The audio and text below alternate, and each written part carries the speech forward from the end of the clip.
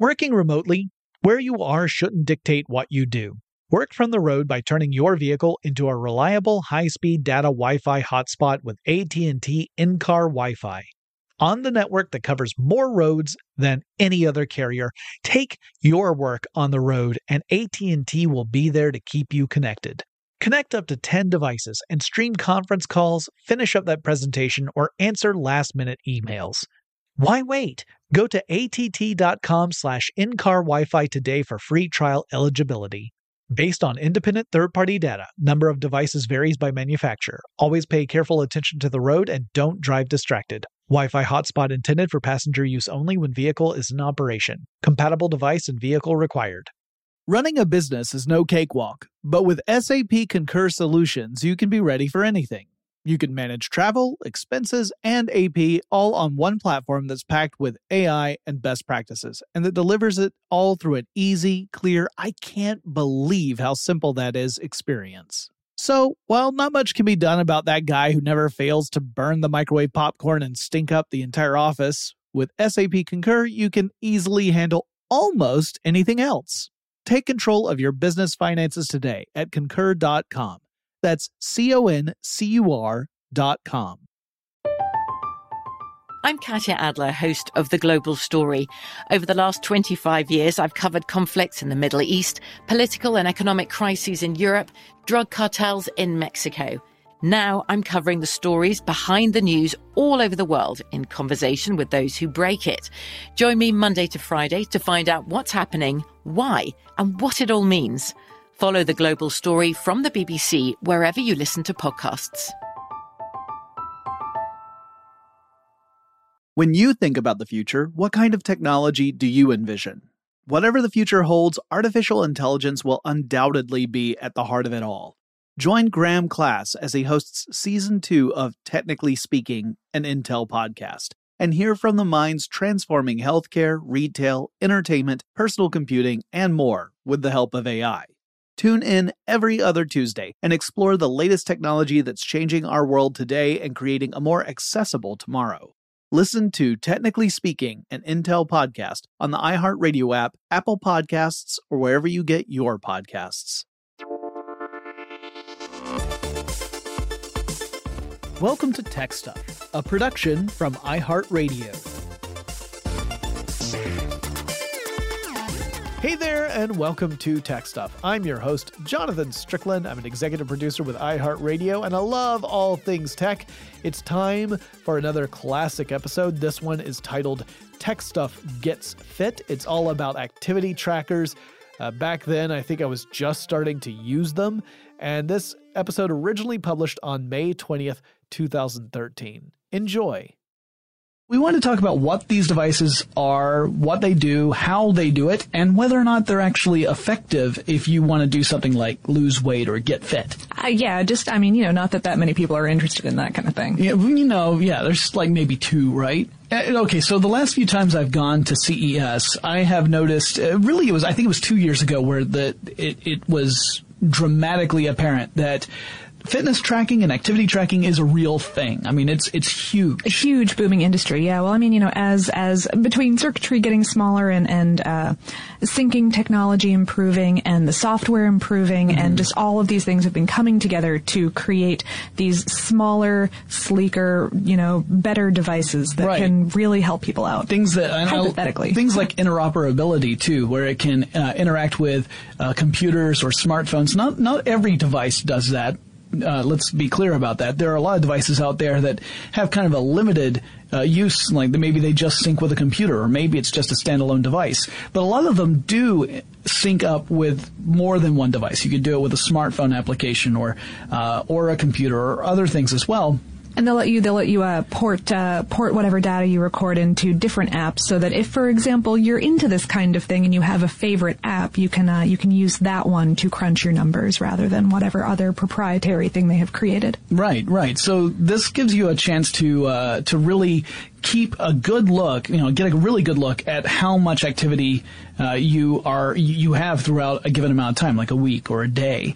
So you might say, all right, I want to set a goal for myself, and this device will help me measure up against that goal and decide, am I meeting my goal? Do I need to crank up the activity? Do I need to maybe, do a 3-mile jog in the morning in order to hit what my goals are? Do I need to scale back or? Yeah, for hardcore trainers, am I running my heart rate too hard? Yeah. Yeah, so it all depends on what device you have, whether or not you can actually do these things, because like we said, not every device does everything.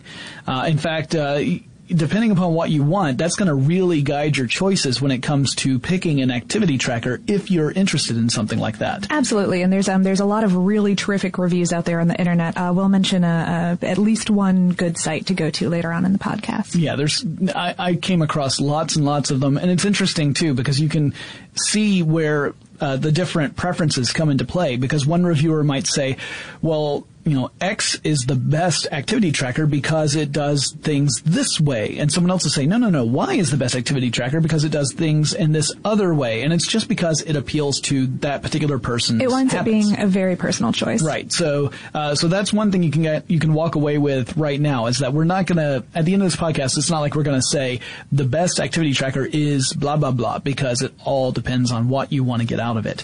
Now, frankly, I think if you are looking at one of these things, the thing you really want to get out of it is making sure that you are living a healthy lifestyle. Right. And most of the ones that are on the market right now will help you do that depending on how you use it. It's not a magic device that automatically turns you into a fit pro athlete. Right. No. You have to have your own personal sense of motivation about exercising first. Probably obtaining a fitness tracker is going to be one of the steps that you're, carrying out in this motivation. And studies have shown, that just mindfulness about this kind of thing can really help you out, from lots of different corners of health and fitness, when you are given the power to track your own data and to kind of take it into your own hands like that, maybe gamify it a tiny bit. Sure, yeah.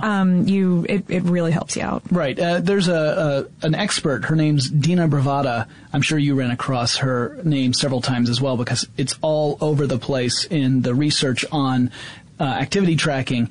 And she has said that there is a bit of a bias that's present with activity trackers in the sense of the people who are interested in them. She says that, here's a quote, "Often those kind of programs have been criticized because they attract people who are already physically active. In general, there are two categories of people who use these trackers: those who are told to wear them by a doctor because of an underlying health problem, and those who are really active and just get a kick out of knowing their data." Now, none of that is a smack against these activity trackers and whether or not they are effective in what they do. She is simply saying that this is the person side of that equation, not the technology side of that equation. So let's assume that at least some of you guys out there listening are very much interested in this kind of stuff, and you are either interested in just knowing how they work in general, or you're actually thinking, hey, I would kind of like to look into one of these. How do they track activity? What exactly is being tracked? And what other features might I be interested in if I want to get one of these things myself?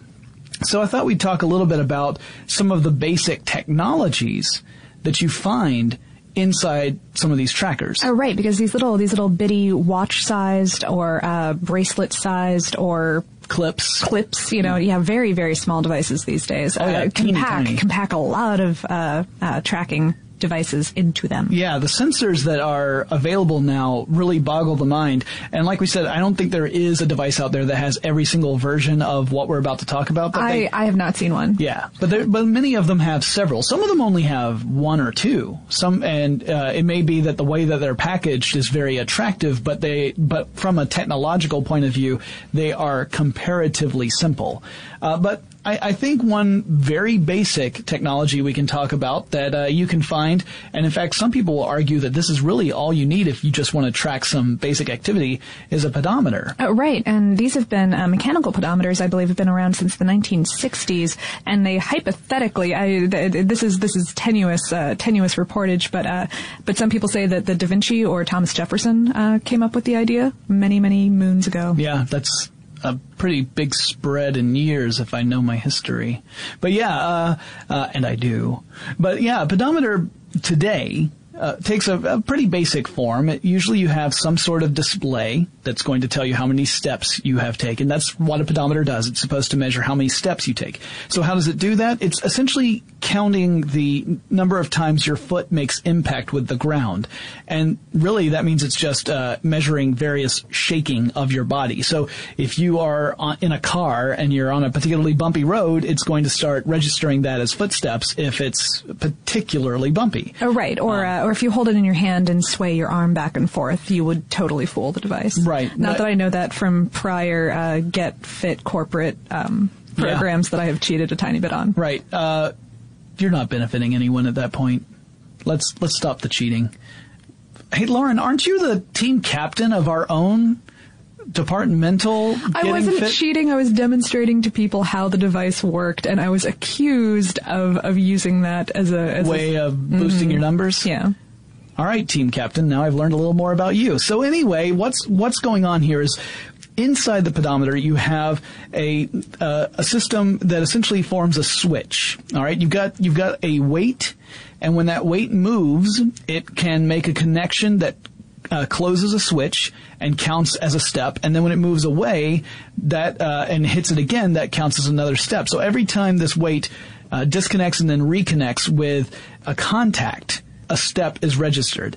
And it used to be that these were pretty big mechanical things where you had a weight suspended on like a spring. Or a pendulum or a small ball that could roll back and forth across a tiny track. Right. Now we're talking about things that are on the microstructure level, but it's still this basic mechanical motion of making a contact, breaking a contact, and that every time you do that... And that break is what counts as a step. Yeah. So it's still the same mechanical approach. It's just now it's much smaller than what it used to be back in the 60s or earlier, if we are to believe that some of our genius ancestors came up with this idea. It was probably Tesla.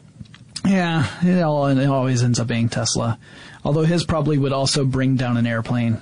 So anyway, the old pedometers, if you were to actually pick one up and shake it, you might hear a clicking noise, and that's the little switch that's inside it. Again, it might be that little ball if it's using that particular kind of technology.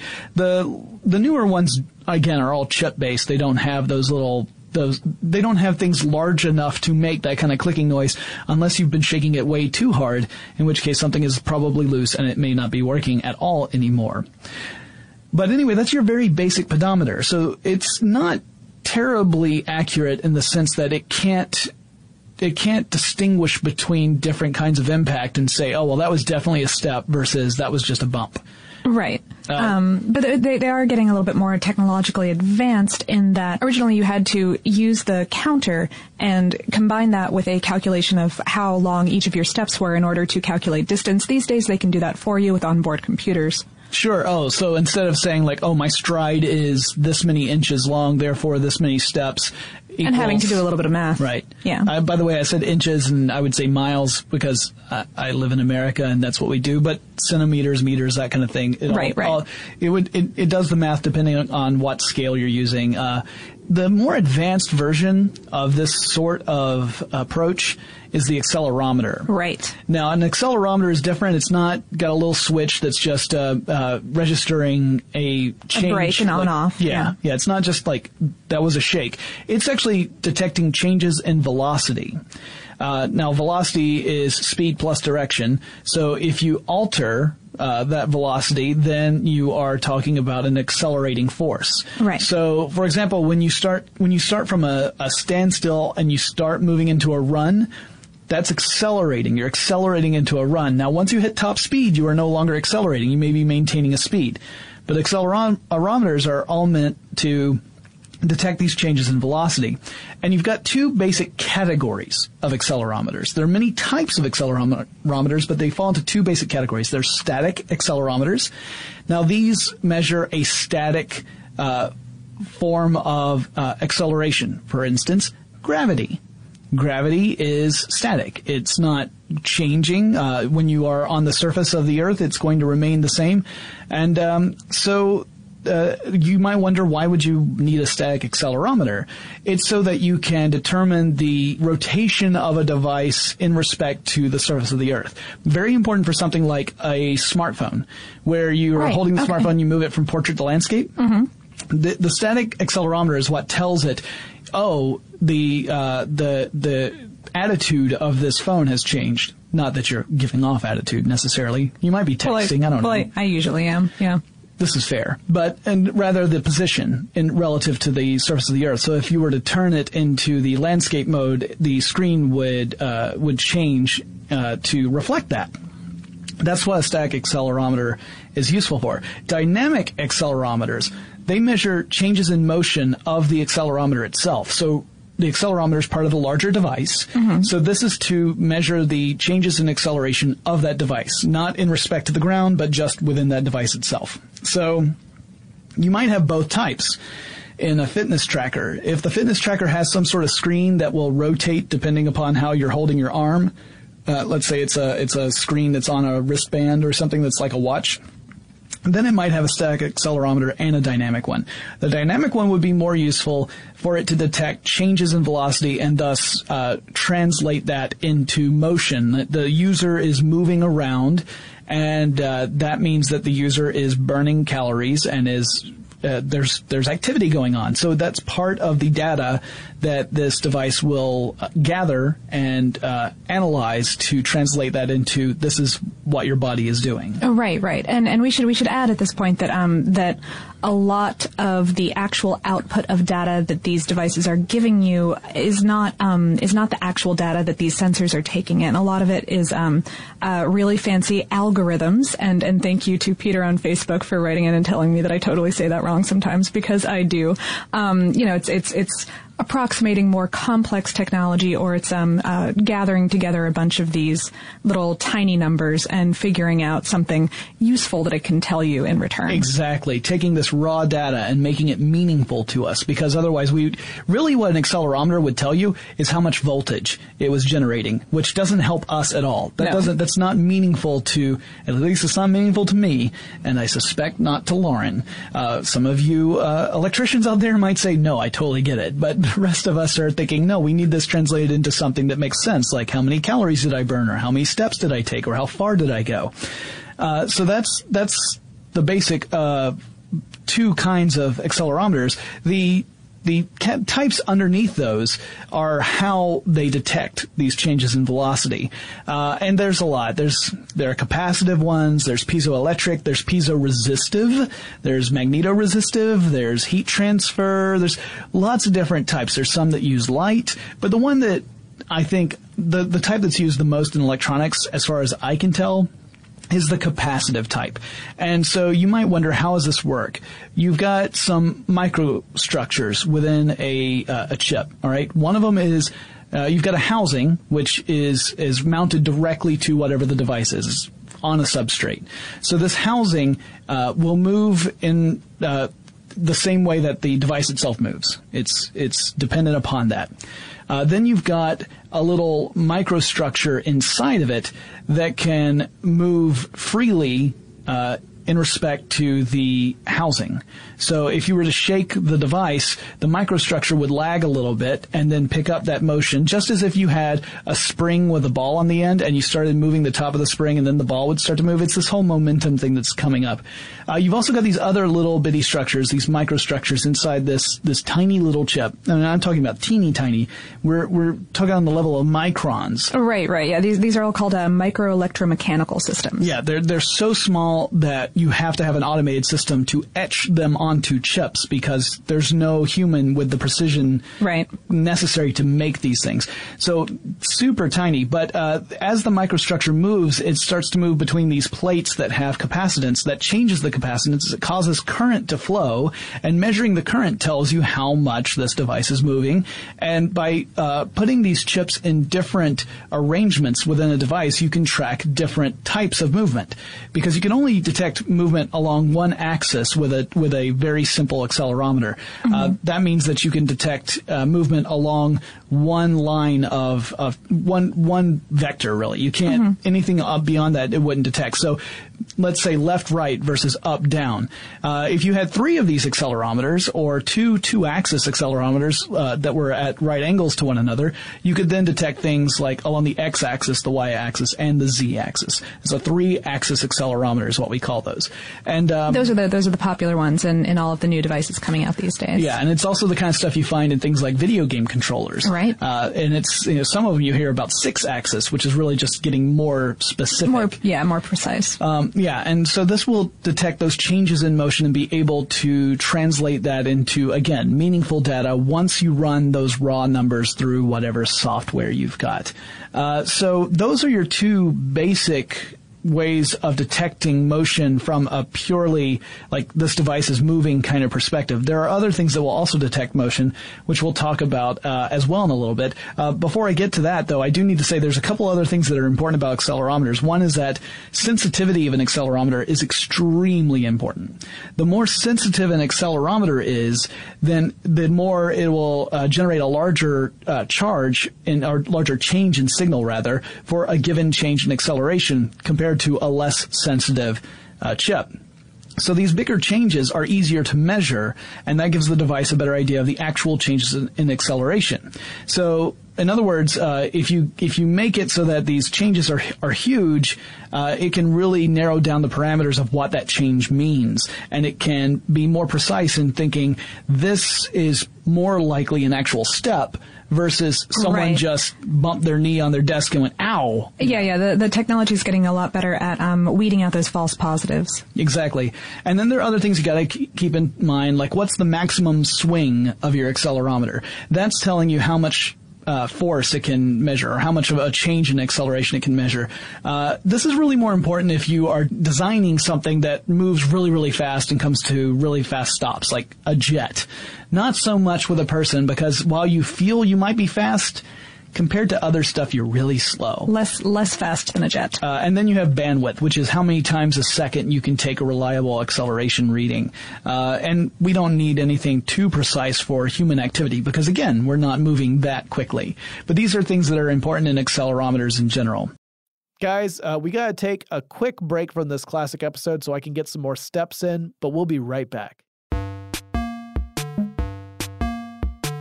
Working remotely, where you are shouldn't dictate what you do. Work from the road by turning your vehicle into a reliable high-speed data Wi-Fi hotspot with AT&T in-car Wi-Fi. On the network that covers more roads than any other carrier, take your work on the road and AT&T will be there to keep you connected. Connect up to 10 devices and stream conference calls, finish up that presentation, or answer last-minute emails. Why wait? Go to att.com/in-car Wi-Fi today for free trial eligibility. Based on independent third-party data, number of devices varies by manufacturer. Always pay careful attention to the road and don't drive distracted. Wi-Fi hotspot intended for passenger use only when vehicle is in operation. Compatible device and vehicle required. Running a business is no cakewalk. There is a ton to keep track of. Employees to keep happy, spending to control, travel to plan, and on top of it all, nobody knows exactly what the future holds.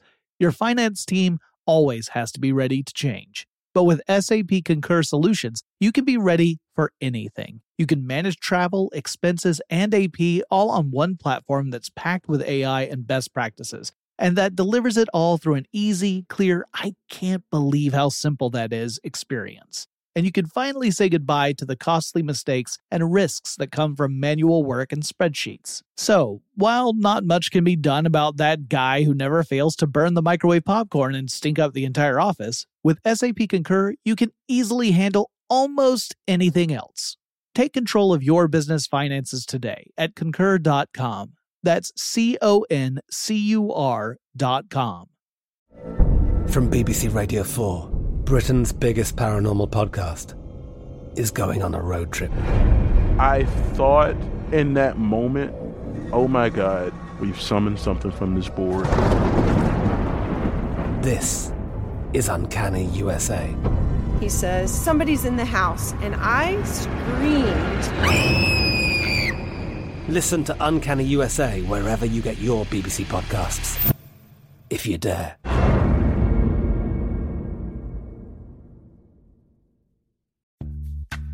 Snag-a-Job is where America goes to hire, with the deepest talent pool in hourly hiring. With access to over 6 million active hourly workers, Snag-a-Job is the all-in-one solution for hiring high-quality employees who can cover all your needs.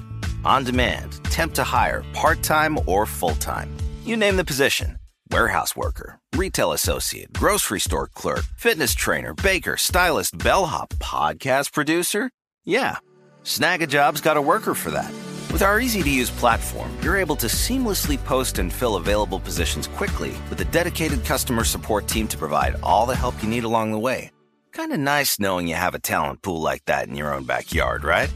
Snag-a-Job is the partner you need to keep your business running smoothly. So visit snagajob.com or text snag to 242424 to talk to an expert. Snagajob.com, where America goes to hire.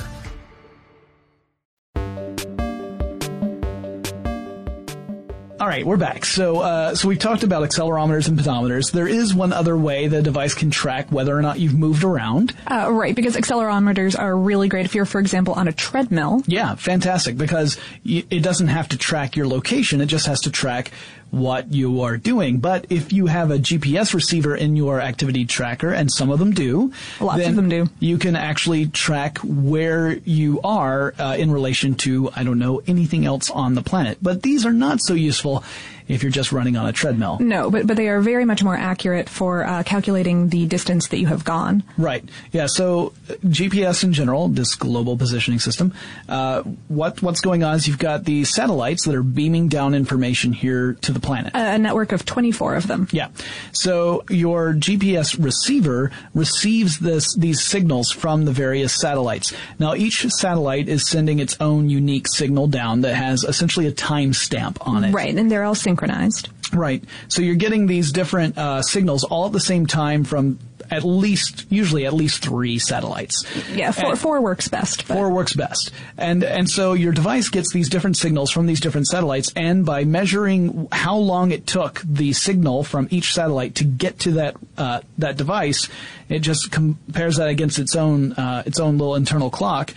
It can tell you where you are on the surface of the Earth. Technically, you could be in one of 2 places, but that second place is inside the Earth, so we pretty much just say that's not an option. It cuts that right out. Yeah, and right. This was originally military technology, I believe, in the 1970s. Yeah, all the way into the 80s and 90s. Yeah. In fact, when we first started getting consumer access to the global positioning system, the accuracy of that system for consumers was limited on purpose. Right, yeah. They put limiters into the devices to say, like, yeah, we don't really want you to know this thing. Yeah, we can say, you are somewhere within 1,500 feet of You're this. here-ish. Yeah, here-ish. Yeah. But now they're very, very accurate. It's eventually gotten to the point where, it's just the way technology works. It's kind of creepy accurate, yeah. Yeah, so the GPS receiver will track where you are by taking all this information from the satellites and running that through its own algorithm, and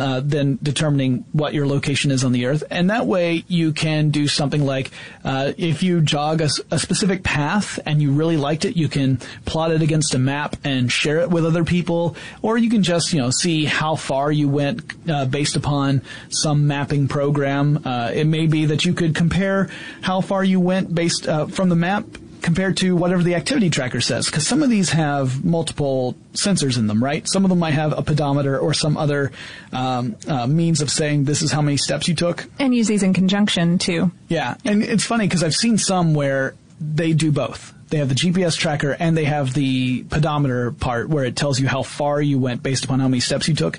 And you can compare the two to see how accurate the pedometer is. And in some cases, it's not so accurate. That's why reading reviews is really important, because you might say, well, if I go by the pedometer, it says I ran 4.5 miles. But when I look at the map, it says 2 miles. Oh, yeah, that is a large difference. Yeah, there was actually a review I saw that specifically said that. Okay, so those are all the various kinds of sensors and technologies that might be an activity tracker to that relate to motion. That relate to, you moving around. But there are other sensors too, right? Yeah, there's a whole bunch of them. And these are all the physiological sensors that are going to track things like your sweat and your heart rate. And there's been a bunch of different things over the years that have contributed to this. The original heart rate monitor, of course, was the electrocardiogram, aka the ECG or EKG, and that was using electrical pickups and an amplifier circuit that would detect the heart's electrical impulses through your skin. And when your heart beats, the way that it does it is it generates these pulses. It sends a signal out over the nerve pathways on the surface of the heart that cause the muscle to contract during each heartbeat. Mm-hmm. And by picking up those electrical signals, you can track your heartbeat, which is really groovy for knowing how hard your body is working. Right, because there are a lot of things that are important when you're exercising, right? It's not just how much activity you're doing, how many calories you're burning. If you want to have really good cardio workouts, if you want to have a good aerobic workout, then you need to have your heart beating within a certain range for a certain amount of time. Right. And that's, I'll get into that a little bit more in a moment, but ECGs are a little bit more clunky. Usually they work with a chest strap that many runners, especially because they're bouncing around, moving a lot, found very uncomfortable to wear. And so a new technology that has come out and has become the standard in non-invasive heart rate sensory has been the photoplethysmograph, aka the PPG. Wow. Which may or may not be called an optical heart sensor for people who don't even want to mess with that entire word. Gotcha. Well, yeah, photo would tell me that there's light that's playing a role in this somehow. Yes. PPGs bounce light in most cases from an LED in terms of fitness trackers, because LEDs are cool bulbs that will not, burn your skin. Right. Which is cool. They bounce light through your skin and back to a sensor, and measure the volume of blood moving through your capillaries. And the way this works is that blood absorbs more light than its surrounding tissue. So the less light that comes back to the sensor, the greater the volume of blood is moving through those capillaries at the time. And this volume pulses with each heartbeat. And so by tracking those pulses, a PPG tracks your heart rate at rest and during exercise. That's really cool. So this is the same sort of thing you get when you go into a doctor's office and they have like the little finger clamp thing that ends up and it shines a light onto your fingertip. That is exactly what that is. And these days they have become they're getting a little bit more sensitive. And most of them will come in watch format, and it will be right against the inside of your wrist. Oh, okay. But they can be thrown off by the movement of your skin and muscles, which happens during workouts pretty frequently. Ambient light, I would imagine, can also cause problems. Mm-hmm. So some models are pairing a PPG with an accelerometer, sometimes a devoted accelerometer, in order to compensate for your body's movement. Oh, cool. And also an interesting point, not entirely relevant to fitness trackers, but I thought that this was so cool. PPG works differently with different wavelengths of light. And so in laboratory and hospital situations, infrared radiation can sometimes be used to assess blood volume in deep tissue, whereas light in the visible range is used in smaller, more commercial devices like these fitness trackers. Oh, excellent. Awesome. So what else so we've got various ways of tracking how hard or how quickly your heart is beating. We've got the idea of position. Are there other ones as well? Another great thing to figure out how much you're exerting yourself is the galvanic skin response sensor, which is a really fancy way of saying how much are you sweating right now. Yeah. It tracks your perspiration by measuring the conductivity of your skin. Because your skin is a pretty good conductor of electricity to begin with, but when it's wet, aka when you're sweating, it's an even better conductor. So the amount that you're perspiring relates to how much you're exerting yourself, and so by tracking this conductivity, you can track your exertion. Excellent. Another great way is through thermometers, good old thermometers. Sometimes infrared, sometimes heat flux, which just detecting the increase in temperature on the surface of your skin. Right. Yeah. As well as, I assume there has to be one to detect ambient temperature as well. Yeah, it's usually two paired thermometers. Yeah, one tracking your body temperature exactly, and one tracking the ambient temperature, because a higher body temperature means that you're working harder, and you'd also be working harder in a colder ambient temperature. Gotcha. As opposed to it's just plain hot. Right, exactly. Right. All right. So these are various trackers and sensors that you can find in a lot of the activity trackers that are out there. There are other ones as well. Some of them are much more specific. And when you get down to things like, well, how does it track your sleep? Well, that's usually things, tracking the changes in motion. Again, it's usually the accelerometer. If it has something that tracks your heart rate, it'll be tracking your heart rate, yeah. But it's usually how much you're wiggling around. Yeah. So if that's all, when you plug in this device, when you sync it with whether it's an app or it's your computer, and you get the data back saying you had a really good night's sleep, it may be because you took it off and set it down next to you instead of wore it. So yeah, I mean, these are the basic ways it gathers information. Now, the way it processes information is different from one company to the next. It's all various proprietary softwares and algorithms that take this, crunch the data, and turn it into stuff that makes sense to us. Yeah, some of them have really great onboard computers for doing that, very tiny onboard computers for doing that, to give you a little bit of a live output, and some of them give you zero live output other than maybe a little blinking LED or something like that. Right. I had a Body Media Fit, for example, and that did not have its own screen. Rather, you would have to sync that either to an app via Bluetooth, or you would sync it to your computer via a USB cable, and then you could make sense of what information it had been collecting, but you couldn't even tell what it had been collecting until you did that, right? There was no screen indicator, so you couldn't read it at a moment's notice unless you happen to have your phone there paired with it, in which case you could pull up the app and take a look that way. Right. But yeah, there are other devices that have a dedicated screen, so it's going to give you at least some information, if not everything. Mm-hmm. And it's, again, that depends very highly on your personal preference and how much information you need at the moment, and how much you just kind of want to check up on it later. Yeah, and some of these will give you information that's in very kind of concrete terms, in the sense of this is how far you walked, or this is how much activity your heart has had today. How often were you in that perfect zone when you were working out, versus you weren't quite pushing yourself as hard as you needed to, or maybe you were pushing yourself too hard and you need to pull back. You need to back off, yeah. Some of them are a little more vague, like so Nike's Fuel Band, for example, everything's in fuel points. Right. And I know that the Fuel Band's very popular. It's a gorgeous device. It looks very pretty. Oh, yeah, very sleek. Full disclosure, my wife has one. She loves it. She has the app that it's paired up with on her iPhone, so she can see what's going on.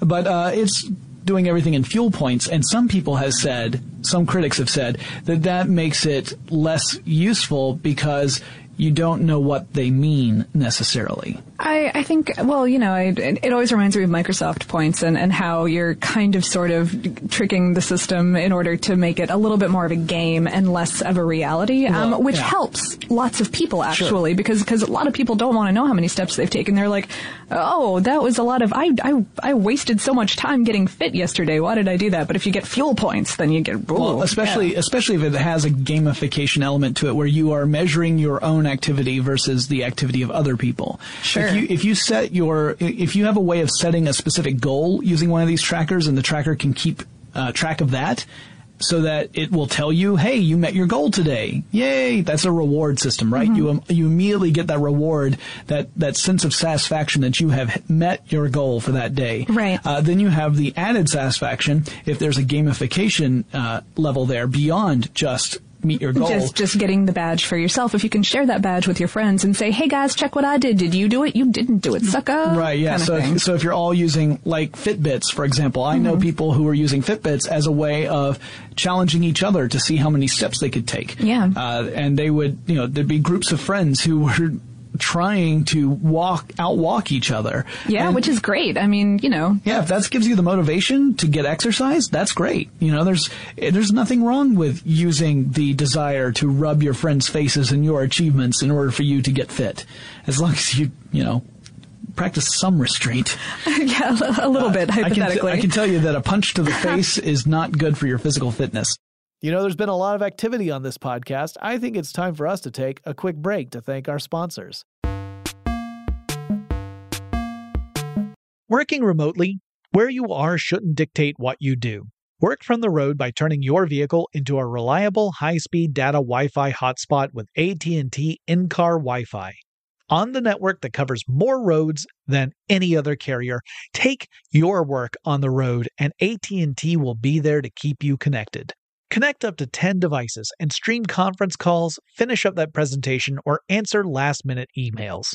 Why wait? Go to att.com/in-car Wi-Fi today for free trial eligibility.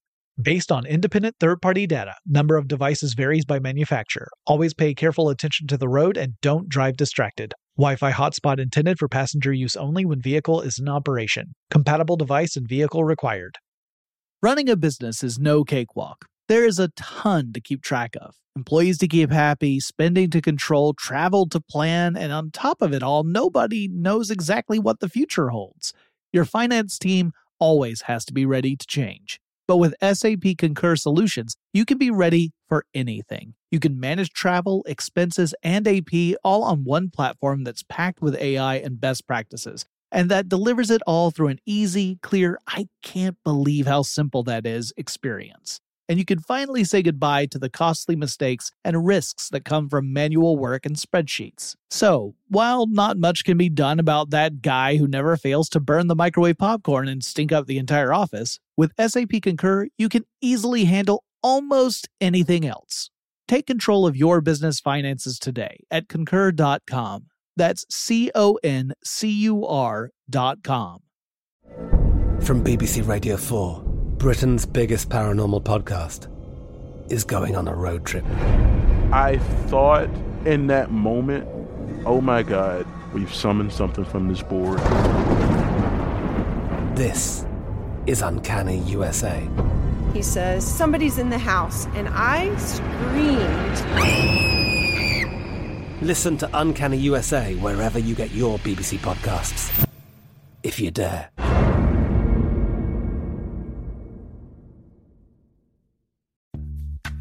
Snag a Job is where America goes to hire, with the deepest talent pool in hourly hiring. With access to over 6 million active hourly workers, Snag a Job is the all-in-one solution for hiring high-quality employees who can cover all your needs.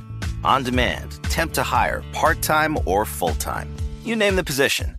Warehouse worker, retail associate, grocery store clerk, fitness trainer, baker, stylist, bellhop, podcast producer. Yeah, Snag a Job's got a worker for that. With our easy-to-use platform, you're able to seamlessly post and fill available positions quickly with a dedicated customer support team to provide all the help you need along the way. Kind of nice knowing you have a talent pool like that in your own backyard, right? Snag a Job is the partner you need to keep your business running smoothly.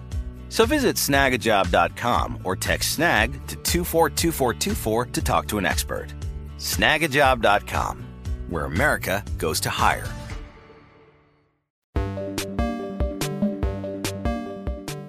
There's some devices out there that have games built into the software of the device or on the computer that you play, so that as you use the device, as you move around, you generate like online currency to play in a little online game. The Strive has that. There's a little online game where you can, as you walk around, you generate coins.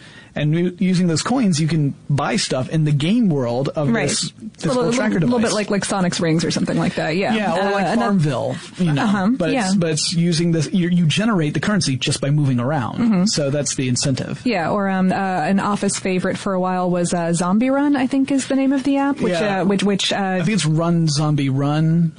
Something like that. Something like that, yes. That gave you, it was hooked up to a GPS related system on your cell phone and would give you these little, like, are you outrunning the zombies or are you totally dying now? Yeah, I used to have, in fact, I had the beta version of that app back when it came out in the beta form for Android. And the way, I don't know if it still works this way, I haven't used the app in a long time, but the way it originally worked was that you would be somewhere and you would tell it where you wanted to go. You would open up a map program and this zombie app and say, all right, here's, based on my GPS location, this is where I am, this is where I want to go. It would then generate these virtual zombies on the map that could actually move. So the little blips would start moving toward you, and your goal was to get to your destination without being intercepted by one of those little zombie blips. So you might have to find a different route than the one you had intended, and you may have to book it in order to get there. You might have to speed up and slow down, which in running terms is actually really great for training. So, and there were also, as I recall, there were story elements to that game as well that were added in later. I had it where it was just the game mechanic, but I know, and it may not even be that app. It may be a similar one, because there were a few that came out that had the same sort of theme. But there was one where there was an overall progressive storyline, and as you participated, you would unlock more of the story. I got eaten.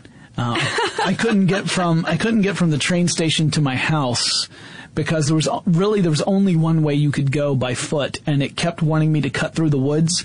And I kept wanting to not run into barbed wire fences that are hard to see. Look, if you don't bring your bolt cutters to the zombie apocalypse, then I don't think you're going to get very far. I'm no longer allowed to bring my bolt cutters to work. That was the problem, right? Because this was my commute back home, and so I already had that limitation set on me. I tell you, you make one silly mistake with an internet line, and they just never let you forget it. It's crazy. We're very unforgiving here at How Stuff Works. But gamification obviously plays a big part. Yeah, it's the recommended target number of steps per day for healthy human people is about 10,000. Yeah. And that equals out to maybe about 5 miles.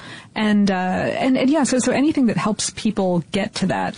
And in fact, Dina Bravata, the person I mentioned at the top of the podcast, who, she's a specialist in health matters and has expressed some skepticism as to whether or not these activity trackers are really, a huge benefit. I mean, they help the people who are already interested. But she did notice, she did a study, or she was part of a study, where they gave pedometers to a group of participants in a randomized trial where some participants didn't get a pedometer, some did, and they were all asked to kind of track their activities. And it turned out that the people who had the pedometers increased their physical activity by about 2,183 steps per day over the baseline.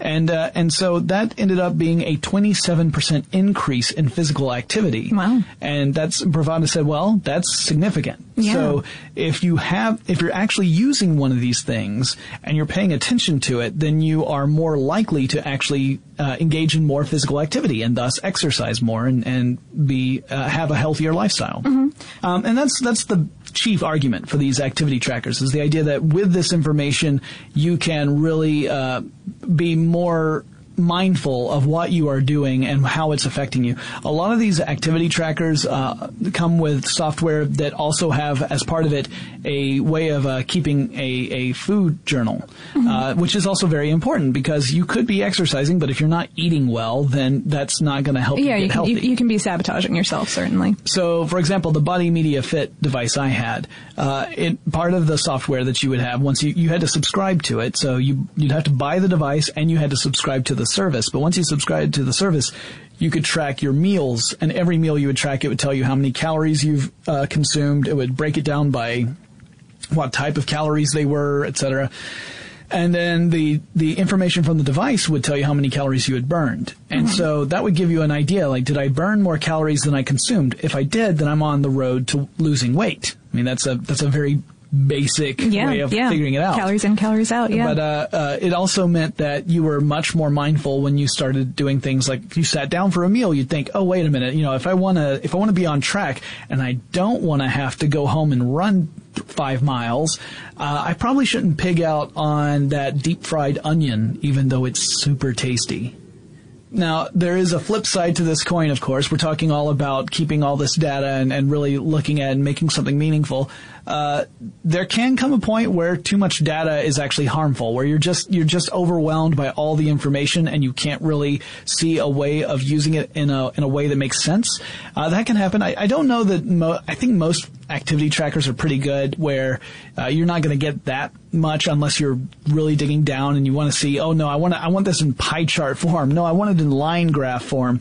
But that is one of those things that we're going to be looking into later in a later episode of Tech Stuff. We've already planned on recording this. We haven't recorded it yet, but we want to do an episode where we're talking about kind of that anxiety you get when you have so much information that, you know, you start to think, is my life being boiled down to data points and charts? Yeah, and how much of that is healthy, and, you know, it's whether or not it's okay that we know so much about ourselves at any given second. Yeah, I know more about me than I'm comfortable with.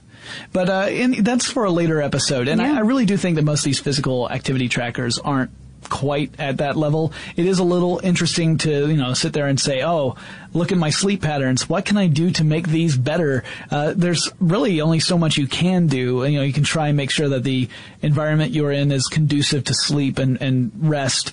But there are a lot of little things that you can work on that a lot of people might not be completely aware of. And again, a lot of this is just about awareness. Right. And along those lines, you know, these fitness trackers that we were talking about can run from $50 on the low end, I guess, you know, $10 for a pedometer, up to $200 for some of the super fancy ones. Sure. Or even more for the really high level performance triathlon kind of things. So there's a huge, I mean, or down to free apps that you can download for your smartphone. Right, which is mostly using GPS tracking to figure out how far you've gone. Exactly. And keeping in mind that that's not necessarily going to translate into a very accurate measure of how many calories you burned, but you at least give you an idea of how far you went. You know, it's definitely something that I've been interested in the past, and, you know, we're about to do this exercise thing here at work where we all have pedometers, so I'm sure we're going to... I'm in a group with Holly Fry, who is a marathon runner, so I know my group is going to do really well. Yeah, So I don't plan on moving for most of July. But anyway, that's the spirit. But you know, it really depends on what you want the device for, how you're going to use it, and also, like we said, read reviews, because some of the ones that are really expensive may not have all the features you want and may not perform better than less expensive ones. And they might just be, you know, for a different subset of human person than you happen to be. And not all of these are for everybody. If I may make a personal recommendation, DC Rainmaker has a blog that is brilliant. He's a triathlon runner, but or triathlon athlete. Who's just triathlete. Yes, that would be the technical term for that. Who has just reviewed all of the devices. Yeah. All of them. He just gets all of them and he puts them through the paces, so to speak. And he gets very highly technical, which I love. But also tends to put his kind of final thoughts in an extremely succinct package. Excellent. Good recommendation. Yeah. And, you know, again, take a look. Find out what's going to work well for you. You know, if you have one that's going to sync up with a smartphone, make sure that it's compatible with whichever with your smartphone. Make sure that your smartphone has the type of Bluetooth that the device wants to sync up with, because that can be very, very messy. Right. You can say, well, it was supposed to work with an iOS device, and technically this iPhone 3G is an iOS device. But, right. You know, that's obviously something you want to make sure is all working before you dive in. Guys, that wraps up this classic episode of Tech Stuff. Hope you enjoyed it. And if you have any suggestions for future Tech Stuff topics, get in touch with me. Let me know what you are thinking. Otherwise, it's just going to leave it up to random chance, and those are not good odds. You can reach out on Twitter or on Facebook. I use the same handle for both. It's TechStuffHSW. And I'll talk to you again really soon.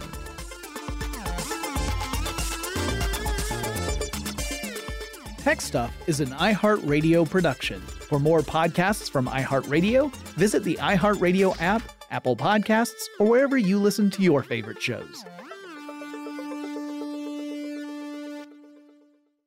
Running a business is no cakewalk, but with SAP Concur Solutions, you can be ready for anything. You can manage travel, expenses, and AP all on one platform that's packed with AI and best practices, and that delivers it all through an easy, clear, I can't believe how simple that is experience. So, while not much can be done about that guy who never fails to burn the microwave popcorn and stink up the entire office, with SAP Concur, you can easily handle almost anything else. Take control of your business finances today at Concur.com. That's CONCUR.com. I'm Katya Adler, host of The Global Story. Over the last 25 years, I've covered conflicts in the Middle East, political and economic crises in Europe, drug cartels in Mexico. Now I'm covering the stories behind the news all over the world in conversation with those who break it. Join me Monday to Friday to find out what's happening, why, and what it all means. Follow The Global Story from the BBC wherever you listen to podcasts. Xumo Play is your destination for endless entertainment. With a diverse lineup of 350 plus live channels, movies, and full TV series, you'll easily find something to watch right away. And the best part? It's all free. Love music? Get lost in the 90s with iHeart 90s, dance away with hip-hop beats, and more on the iHeartRadio music channels. No logins, no signups, no accounts, no hassle. So what are you waiting for? Start streaming at play.xumo.com or download from the app and Google Play stores today. All you can stream with Xumo Play. Xfinity has free premium networks for everyone this month, no matter what kind of entertainment you love. Addicted to true crime? Catch killer cases and more spine-tingling shows on A&E Crime Central. Crave adventure? Explore Asian action movies on Hi-Ya. Searching for something extreme? Check out skating, snowboarding, and more on Fuel TV Plus, the global home of action sports. And find crowd-pleasing bops on iHeartRadio's Hit Nation playlist. There's new free shows and movies to love every week. Say free this week in your Xfinity voice remote.